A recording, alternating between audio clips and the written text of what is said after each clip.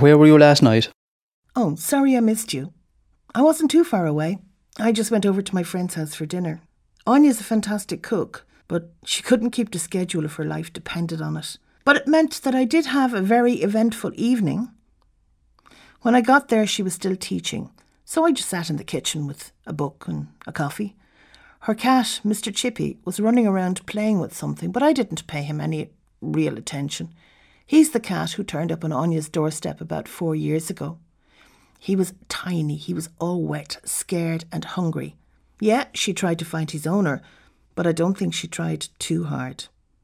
So he stayed, and he quickly, like all cats, became the boss. Now, he might allow you to pet him, but when he'd had enough, he'd turn around and bite you, quick as a flash. 4 years on, he's a fine big black and white cat, and he and I have a kind of mutual agreement. We leave each other alone.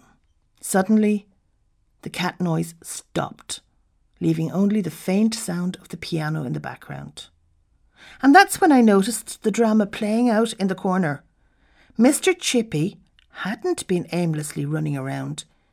He'd been chasing the tiniest little mouse I ever saw, and now that mouse was cornered.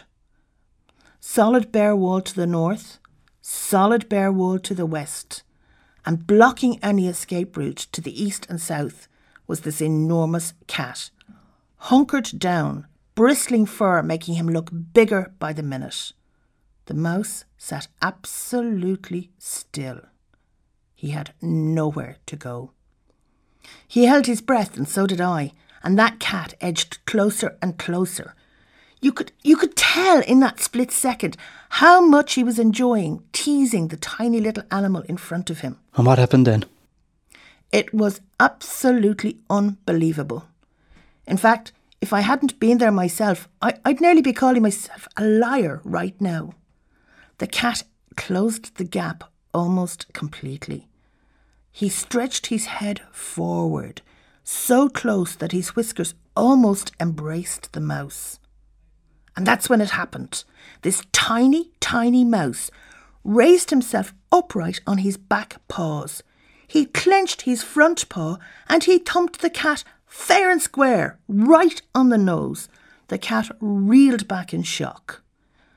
All three of us sat in stunned silence for a couple of seconds. First to recover was the mouse. He was gone. Fast. I shouted at the cat, but he had such a look of disbelief on his face, you'd nearly feel sorry for him. Dinner? Gone. And I know now where Tom and Jerry cartoonists get all their best ideas from.